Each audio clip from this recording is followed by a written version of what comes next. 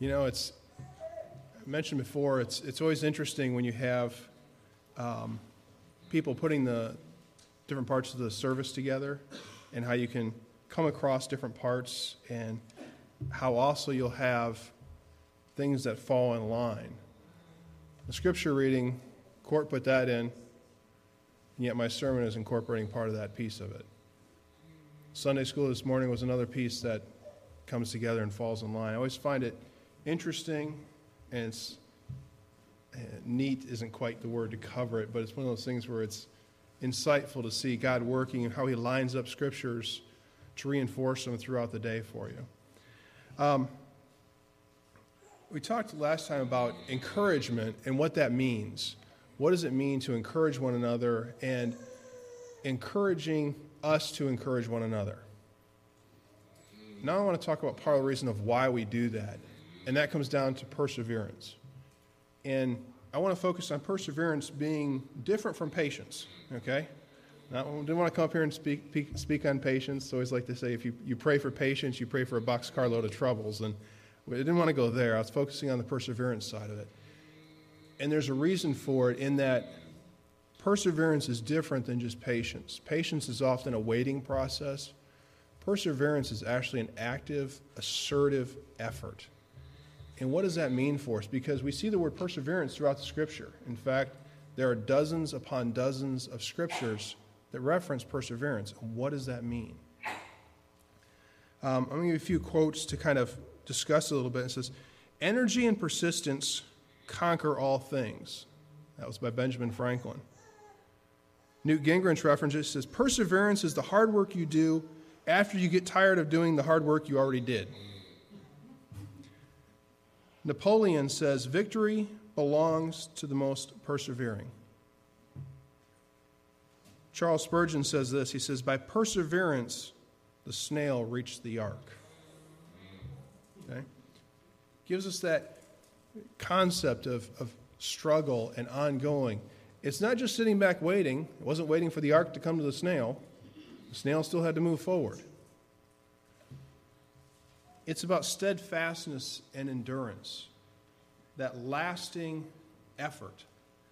Part of that is, I like the term tenacity. It's not something as Americans we typically view as a virtue. In fact, if you look at some of the books that are written about American culture, it's usually The Disposable Society is one of the most current ones. And there's different books out there, and it doesn't talk about us having what? That long-term steadfastness, endurance. That's no longer seen as a strong virtue in America. In fact, we are, move on. If it's not quick and instant and off we go, what are we doing? Well, that takes too long. Drive-through windows, if they're not 30 seconds, I'm mad because I'm waiting at the drive-through window, right? Endurance, steadfastness, tenacity to dig in and hold on. And this is seen at both the personal level, it's also seen at the corporate level, from how R&D is done to the short-term profits of stock markets. We as a culture do not support or encourage perseverance. And yet that's exactly what Jesus talks about repeatedly. So I want to look at that and think about it in terms of, this is a pet peeve, I'm sure I'll irritate somebody here, but one of the things that we have kind of the exception that proves the rule is marathons. You dedicate yourself and drive onto something that killed the first person that did it. For what end? Notice the lack of purpose there? Yes, it's health, and you may have it as a goal, and more power to you to be in health and shape, and I fully support that. But when we push our bodies and we push ourselves for endurance in only one area but lack it in others, are we really learning the lesson of what that marathon is supposed to teach us? Now, the why or the reason for perseverance is an important aspect, because why we endure on something can mean the difference between obstinacy and perseverance. It's been said that obstinacy is a great no, where perseverance is a great will too. One is a negative. And driving at a no and focusing on a no is a difficult thing. That's not to say that there are not places for it. We have enough lax morals here in the United States that we can definitely stand up and say, no, we're not going to do that. No, we don't need to do this. And there are times to say no. But if you're always dwelling on the negative, you outlined something by saying no, no, no, no, no, but you've never given the positive to say what it actually is. And I know that as a item out there as church, oh, you're a believer. Oh, you're one of those people who doesn't do this and doesn't do that, right? Those kind of, oh, you're the people who don't do these things. But we never filled in what we actually do. That's where the perseverance comes in. That's where the character comes in. And in order to be an effective Christian witness, one of the things you have to do is actually have something in that box filling in, aside from just saying no, and that's where the perseverance comes in. Character is kind of the next step in that. And we're going to look at how the Scripture unpacks that. But if you're going to look at that positive aspect of developing something in that box to be a witness for, you have to look at what the divine plan is. There's a positive statement there that says, here's what I'm going to be. In fact, God says is this. He says, be holy as I am holy. Let this mind be in you, which is also in Christ Jesus. If you love me, keep my commandments. Now, there are commandments there that say, don't do this, don't do that. But there are also commandments there that do say what? Do unto others.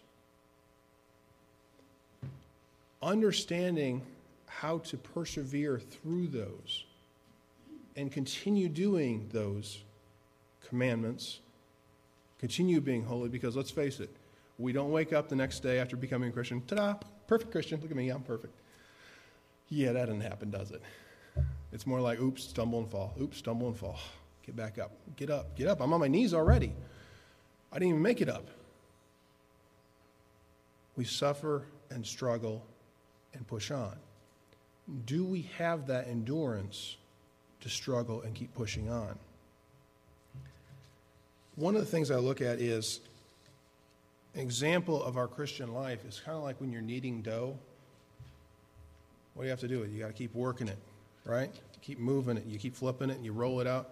I used to get frustrated with Mom. She was like, look, you keep rolling the dough out. I'm like, why do we got to keep doing this? Is there any our fat? No, this is the part of the process. It's got to be rolled out. Then you roll it back in, and more flour, and keep going, and roll it back out. As I've grown in my Christian life, I've kind of actually gone back to a different illustration, and that is sometimes at the carnival you see the taffy puller, right? Have you ever made taffy? Start pulling it. Keep pulling it. Keep pulling it. Keep pulling it. You can't just start with, okay, we pulled a little bit and off we go. But there's a process for that, and it's like our growth process as Christians. There's a kneading, there's a rolling. For some of us, it's a pulling, and it's an ongoing pulling. The key point, though, in that, and getting to why do you put up with the pulling? Why do you put up with the growing? What's the alternative to growing? Dead, right? So we always talk about things are either living and growing or else they're dead. Now, that leads us to the core root of what our perseverance is, that why. Why do you do it? Because why are you growing? What are you growing for? Are you growing for faith? Are you growing because you put your trust in God? Do you trust in His sovereignty? That's really a question we have, because it leads back to faith. Perseverance is a key element of faith. And if you don't deal with the kneading and the pulling and the rolling out, pack up your bags and go home, you miss perseverance. You miss what it means to really grow and be as a Christian. And you miss the opportunities to have that information inside that box that describes what a witness really is. C.S. Lewis in Mere Christianity talks about faith, and he talks about having two meanings. One is an acceptable set of statements. Do you believe these things? Yes, I believe those. I accept those on faith. That's it. He said, but the other side of it, and this is what people don't understand sometimes. We talk about, well, do you have your faith still? Are you putting your faith out there? It's like, well, did you accept this set of premises? Yes, I accept this set of premises. Did Christ come as the Son of God? Did he live perfectly? Did he die for your sins? Did he rise again? Yes, I accept those. How is that faith? Because the other side to it is, how does that faith stretch and grow, and what does that mean? And it's a term, and it's a understanding of faith that is an ongoing process. It's what we struggle with continuing on. That's where we kind of end up in the taffy puller and being stretched and pulled, and sometimes farther than we ever think possible. But I want you to consider this. If you're dead spiritually, and God breathes life into you, let me just ask those of you who've been through surgeries of various kinds. Afterwards, when you hopped up for physical therapy and just rolled through the nurse's office, wasn't it great? It didn't happen that way, did it? After physical therapy, what happens? Okay, lift a little bit, right? And you're looking at that mean old nurse going, you got to be kidding me. You're killing me with this. Now, if you've been dead spiritually, you don't hop up and go dancing that night, do you? If you've been in a coma for 20 years, you don't hop up unless you're Steven Seagal in one of his movies where suddenly he's the next boom, boom, boom, he's moving right along, right? And suddenly in a week's time, he's up fully healthy and back to full power. Only in Hollywood do they see that. The rest of us, what do we have to do? We struggle. We struggle with the therapy. And have you ever thought about the fact that that same physical therapy has to be applied to our spiritual lives? Because we were spiritually dead. And Christ breathed back into us life. There's no shortcut. So it's going to take time. It's going to take pain. It's going to take the pulling to achieve it. Perseverance, Paul writes about it very heavily. And I'm going to focus just on a couple of texts to focus on. The Old Testament focuses on perseverance. In fact, I actually wrote to a friend of mine who was walking in the pig, from Isaiah, where it says, you shall walk and not faint, you shall run and not grow weary. He sent back afterwards, he said, did it talk about the pain afterwards? But one of the other areas is Psalms. One of the things I encourage you is after the sermon, get a hold of one of those Psalms where it talks about what it means to persevere, because David persevered. There's a lot of Psalms, and whether it's the whole chapter or the verse, grab hold of one of those Psalms and use it to kind of put your place and say, this is the mark I'm making, and I'm not falling back from that. I'm going to hold on to that. Make that part of your spiritual therapy to move forward. First, I want to start with 2 Peter chapter 1, verse 6, where he references perseverance. For those of you who are outlining, this is the prelude to the sermon. Now we get to the points of the sermon.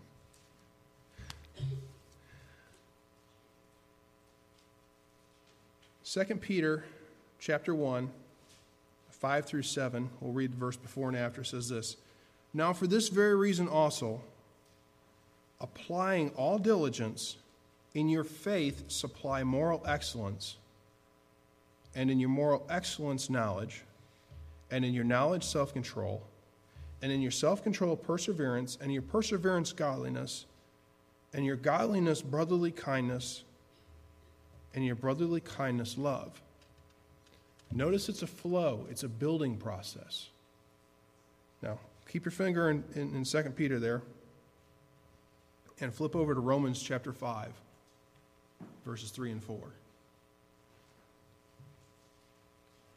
We already read 1 through 8 earlier. Verses 3 and 4 are where we want to focus on, and it says this, and not only this, that being our condition of being justified, but we also exult in our tribulations, knowing that tribulation brings about perseverance, and perseverance, proven character, and proven character, hope. Now, Paul sums it up in that tribulation, perseverance, character, and hope.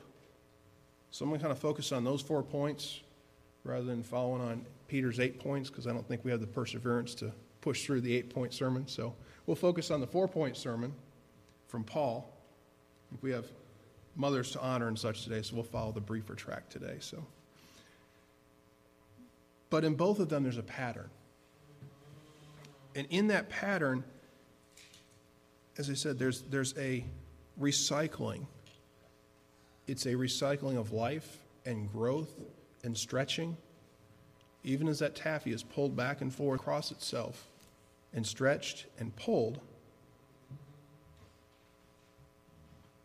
it continues to grow and continues and continues and continues. And that's part of what we need to think about. Because if we're on this trek, and I say that as if you are on this trek as a Christian, this doesn't end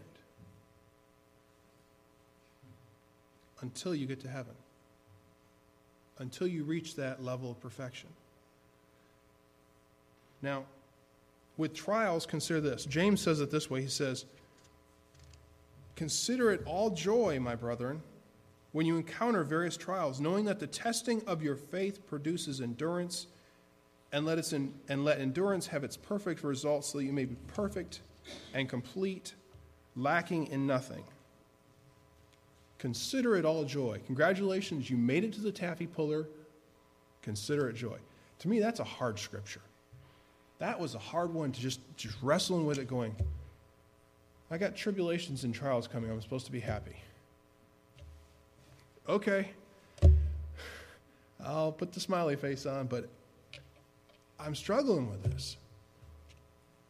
And as we go through those times, whether it's making the budget fit, trying to answer questions from somebody, dealing with a boss, looking at a loved one who's suffering, there's a hard time sometimes to go, I'm counting it joy, Lord. I'm here. But I want you to understand, James doesn't say, laugh and go through it joyfully. He says, count it joy. Because what he's telling you is you're in that taffy puller. You're being stretched. You're being rolled out. More flowers being added. You're being folded over. There's a growth process in place. That's what you're to count as joy. That process is still taking place in your life. Now, Charles Swindoll says this, and I always love this. He says, life is 10% what happens to you and 90% how you react to it. Life is 10% what happens to you and 90% how you react to it. Talks a lot about our attitude, doesn't it? How do we see these things coming at us? I'm overcome with this, or is there something else to it? Now, we can't necessarily do much about the trials coming at us. So my first point in this 4-point sermon isn't going to be focused much on this aspect. Trials are coming. Count it joy. Even though it may not feel like joy as you're coming through it, you'll be able to count it as joy because you are on that process of growth. We'll move on to the other 90%, which is the perseverance, the character, and the hope. Each level builds on itself. And there's a speech, I want to read a part of it to you, that was given in October 29th of 1941. This was by Great Britain's Prime Minister, Winston Churchill. He was visiting the Harrow School where he went to school as a boy, and this is the speech he said. He said, "Never give in. Never give in. Never, never, never, never. In nothing great or small, large or petty, never give in except to convictions of honor and good sense. Never yield to force. Never yield to apparently overwhelming might of the enemy. We stood all alone a year ago, and to many countries it seemed that our account was closed. We were finished. All this tradition of ours, our songs, our school history, this part of the history of this country, were gone and finished and liquidated." Very different is the mood today. Britain, other nations thought, had drawn a sponge across her slate, but instead our country stood in the gap. There was no flinching and no thought of giving in. And by what seemed almost a miracle to those outside of these islands, though we ourselves never doubted it, we now find ourselves in a position where I say that we can be sure that we have only to persevere to conquer. That was a statement made by the Prime Minister 8 days before Pearl Harbor, from our perspective. And yet he was optimistic, he was focused. And that never give in speech resonated with those boys, and it resonated with the country. And there are 3 lines to me in his speech that really drive the point home. One is, never yield to the apparently overwhelming might of the enemy. Anybody who remembers the story of Job understands that. Elijah looking out and smiling at the enemy army going, and what's his comrade say? What are you looking at? He's like, you don't understand. There's more with us than there are with them. God, let him see. That hurt. But we have to understand that there is an apparent overwhelming might of the enemy. It's not illegitimate. It's not real. Our victory's already won.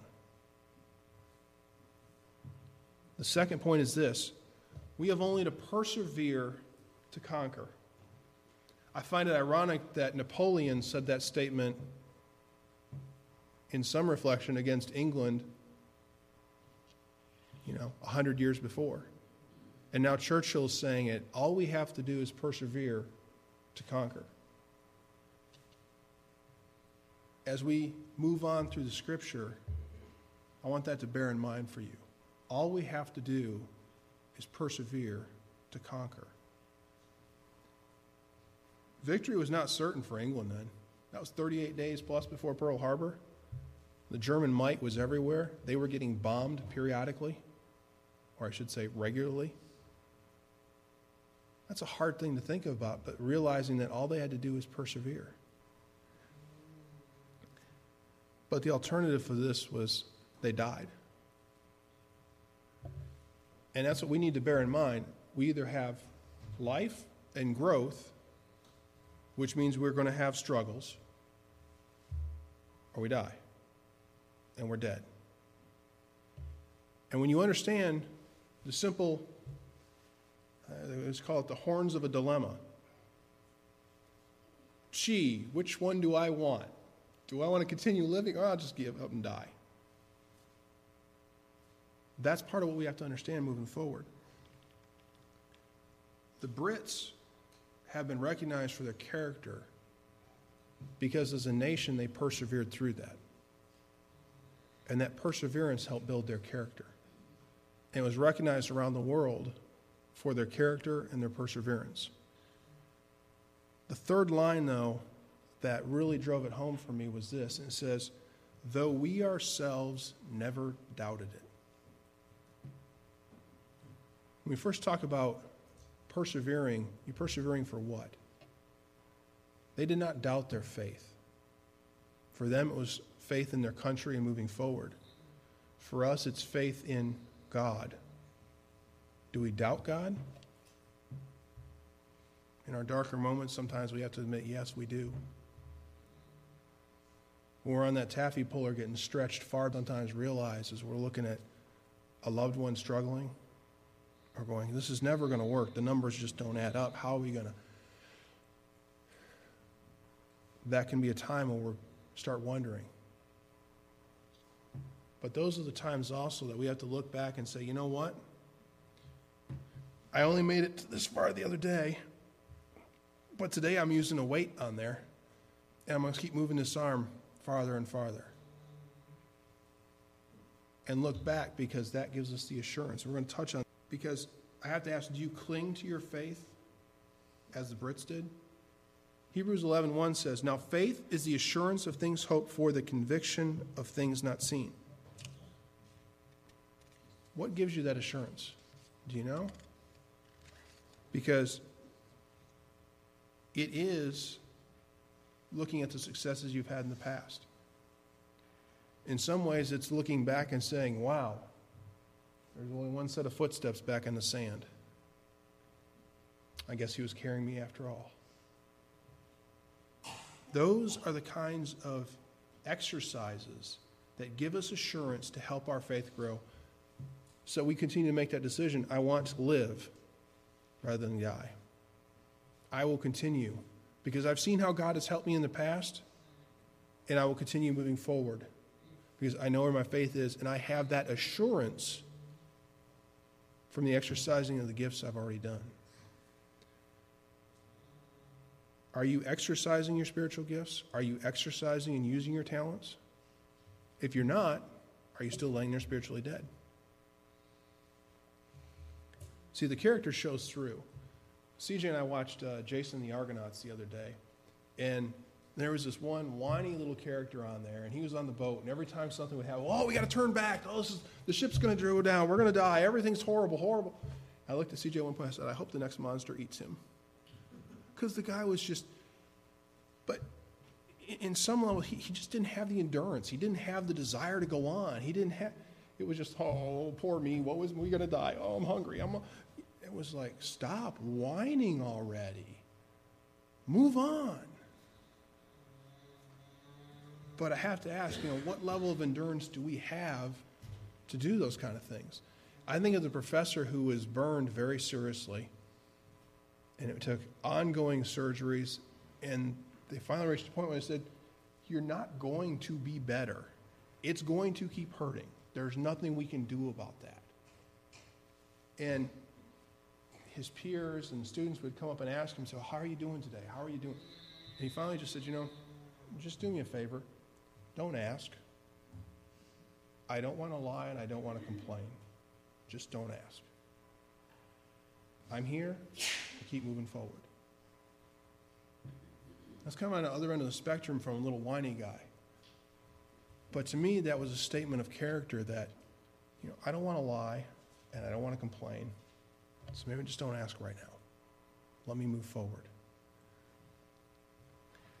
Now, on a day when we're celebrating our mothers, and they've heard us cry and whine and complain, and that's only about our kids, I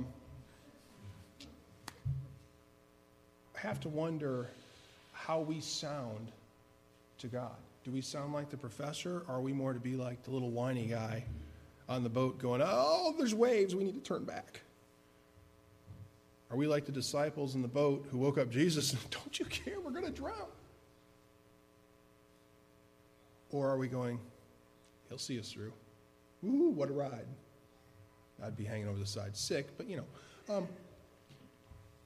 we have different focuses and different levels of endurance, don't we? That's part of our spiritual walk. That's part of our spiritual therapy to move us on. When God listens to us, does he hear? Well, I'm going to take my ball and I'm going home. I'm tired of it. I'm frustrated. I'm angry, right? Are we 2-year-olds stomping? Or are we moving forward and moving up that level of maturity? Because husbands, wives, parents, kids, each and every one of us, we are modeling behavior for everyone else to see as well. That's that positive inside the box that I talked about. The negative may delineate some of the exterior of it, but that inside, that character, that's what we're really showing. When God looks down, does he see a nursery, or does he see growing, struggling, enduring servants? Paul and Peter and James write about perseverance, but so too does John. John doesn't write about it in the Gospels. He doesn't even write about it in his letters. In fact, where he writes about it is actually in Revelation. And it's not so much his writing as it is Christ's letters to the church. And I think it's very interesting that in the 7 letters in Revelation, John addresses 3 different churches regarding perseverance. To Ephesus, he says, I admire your perseverance, but you've lost your first love. To Thyatira, he says, I admire your perseverance, but you're tolerating a false prophet. And this whole prophetess thing, this is a problem. And to Philadelphia, he says, you who persevere and overcome are going to be rewarded. Now, I want us to look at Ephesus and Thyatira and bear that in mind. To say that perseverance is not all there is of character. Okay? I'm trudging on. I'm moving. You know, there's more to it than just that, isn't there? But as I say, just because you're on the right track, you can still get run over if you're not actually moving. Right? Just because you're on the right track doesn't mean you can sit still. You still have to keep moving. Thyatira reminds us that, you know what? There may be sins. Heaven knows there's enough sins out there. I think of the recent prophet Jay Leno, who made the comment, he says, you know, if God doesn't do something about San Francisco, he owes Sodom and Gomorrah an apology. That to me was telling words from a Hollywood mindset that can look out and say, wow, there's this much sin out here, and yet we're living with it and see it around us. Do we speak out and say anything about sin around us? If not, we may be like Thyatira, where he looks at us and says, yep, you're persevering, but you're putting up with a lot of sin that you shouldn't be. Fruits of the Spirit remind us of those other gifts that we're to exercise, the other things that we are to bring in along with perseverance. But the third point reminds us that with Philadelphia, if we persevere, we will succeed. As Bonaparte, as Churchill also pointed out, if we persevere, we're conquerors. And actually, Christ tells us we are more than conquerors in him. We've already won. Isn't that great? We don't have to conquer already. Perseverance means we just get to the party. The battle's already done. But to reinforce this growth of perseverance and character and hope, I want to look directly at what Jesus himself said in the parable of the sower. He contrasted the seeds in Luke chapter 8. If you'd like to turn there, you may. Luke 1 through 15. 8, 1 through 15. But he said this: there are 4 kinds of seeds. Seed being the word of God as it's put in people's hearts. There's ones that it lands on a hard path. It takes no root. What happens? Birds of heaven come along and swoop it and take it away. It never penetrates the heart. There's hard-hearted people who do not respond to the word. They hear it, bounces off. It's like next, it was a commercial or an ad. They pass it on and move on. 2 is the shallow seeds. that sprouted and died. I heard it said that those are the bean sprouts on Satan's sandwich. It's like, okay, there's an image for you. But those little sprouts, they sprout up, and what do they see? And we'll see them here shortly, won't we? We've had plenty of rain. Things are great. What's going to happen as soon as the weather isn't quite as rainy? All those little dry areas will dry up. And we see all those little sprouts that sprouted up. No matter what they were, they die off. 3 is the seeds that are choked out by the worries of this world. A lot of those around. Those are, as we talked about in Sunday school, those are the Marys and the Marthas, right? The Marthas. The ones that run around and, I got so many other things to do. Church, I'll get there. Time, money, careers, fame, fortune. Luke chapter 8, though, in verse 15, the 4th type of seed, Jesus says this. And he's telling his disciples to understand it. The explanation of the parable, he says, but the seed in the good soil, these are the ones who have heard the word in an honest and good heart and hold it fast and bear fruit with perseverance. They bear fruit with perseverance. It doesn't mean tomorrow you're up dancing, spiritually speaking. You're exercising your abilities.